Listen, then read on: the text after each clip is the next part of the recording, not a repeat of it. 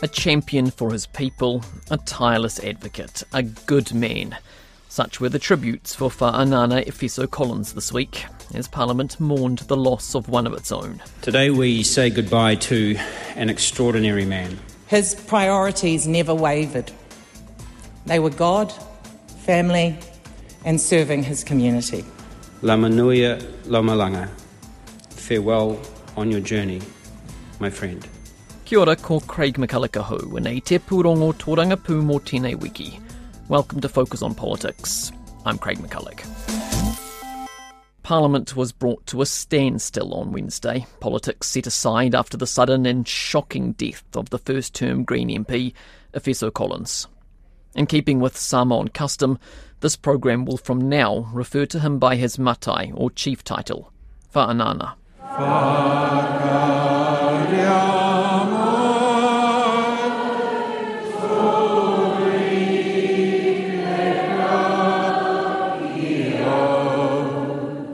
A waiata filled the debating chamber Wednesday afternoon as MPs wiped away tears.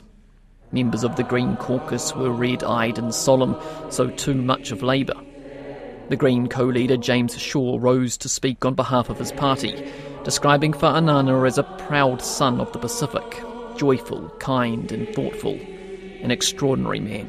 And 6 days ago, standing right here in this house, Efeso Collins delivered his maiden speech. It must also now serve as his valedictory. He spoke of his journey here. He spoke of his love for his family. And that evening, Efeso was joined in celebration by some of his closest friends and family. There's a photo from the evening which captures one of Efeso's daughters dancing in full Samoan dress. Behind her, slightly out of focus, is her proud father, our friend, with the biggest smile on his face. To his girls, your dad will be your Valentines forever. The araha stretched across the room, breaking party lines. One by one, leaders paid personal tribute. Efeso was always so friendly, gracious, generous, kind, positive and collaborative, with a lovely sense of humour. He certainly lived by the words he uttered in his maiden speech, which was to lead with a spirit of peace and love and service. He was what I would call a true servant leader. In his maiden speech to Parliament, he quoted a Samoan saying, "No one stands alone, no one succeeds alone, and for him no one should suffer alone." Mr. Speaker, I believe that he lived up to those words. And I believe that we were only just starting to see his true potential and what he had to offer for Aotearoa New Zealand. It is such a momo. He said that he'd come to help open doors so that we could all connect better.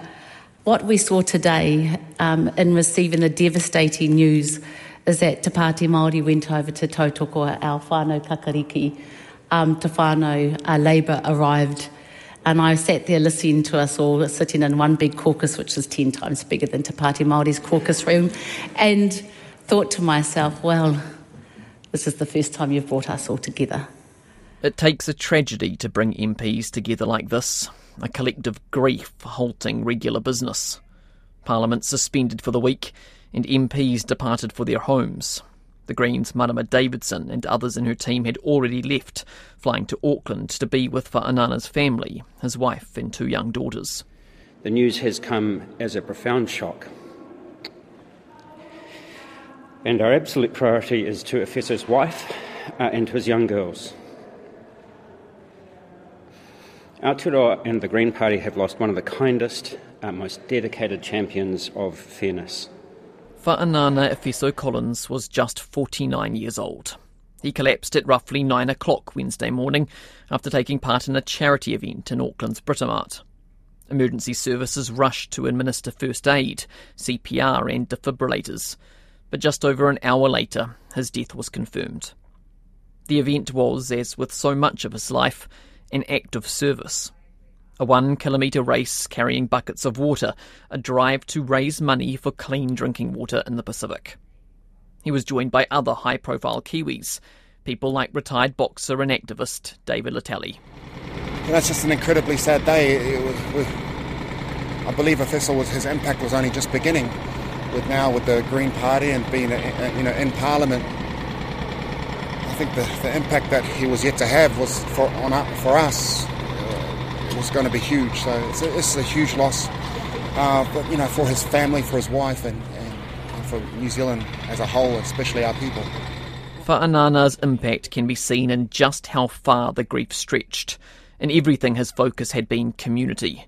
And so it was his communities who felt it hardest. Such a humble man, and from South Auckland to Parliament, that's such a big step for South Auckland. He was the change, He was someone that we could look up to for change for our community. But since he passed away, I think we had to work together more and work harder. He literally passed away exactly what he's always done, and what he loves, and that's serving his community and being purposeful. The Pacifica world was left reeling. In a message online, Tonga's princess wrote, "It was no mystery to any of us in the islands how loved he was by many of our Pacifica community in New Zealand." The former Minister for Pacific Peoples, or Peter Williams-Seo, spoke to the profound and far-reaching heartache. His profile reached the four corners of the Pacific region. He was getting support from overseas when he ran for mayor. He was fearless. It woke everybody up. It enabled the next generation to build some confidence in who they were.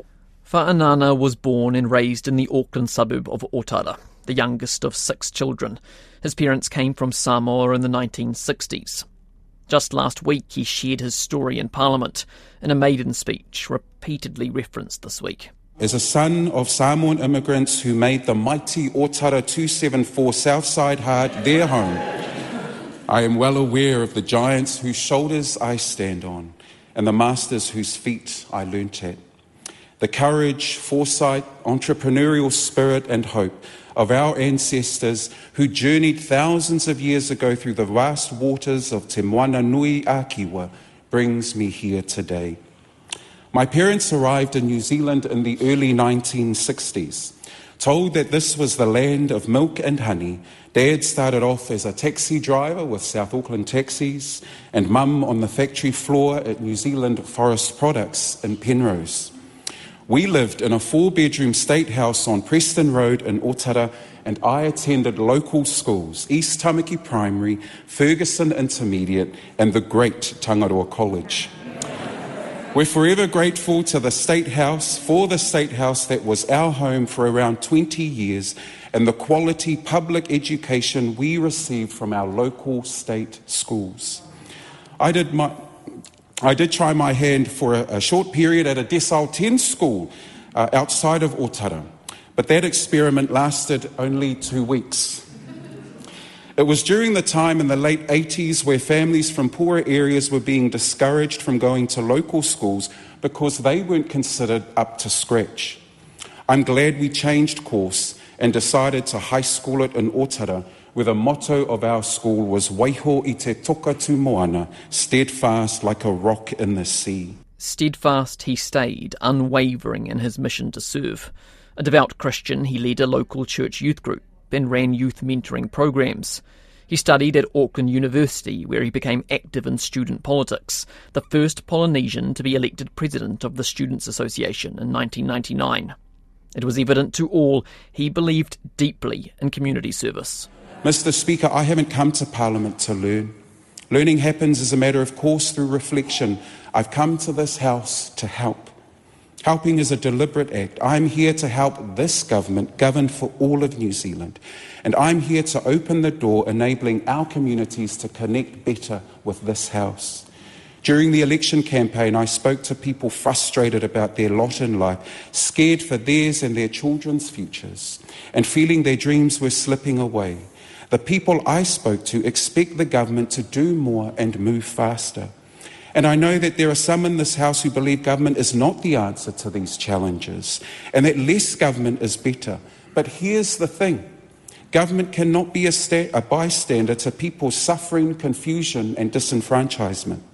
New Zealand must close the divide between those who have and those who have not, because the reality for my community is those who have more money often wield more power, more health, more housing, more justice, more access, more canopy cover, more lobbyists with swipe cards and more time.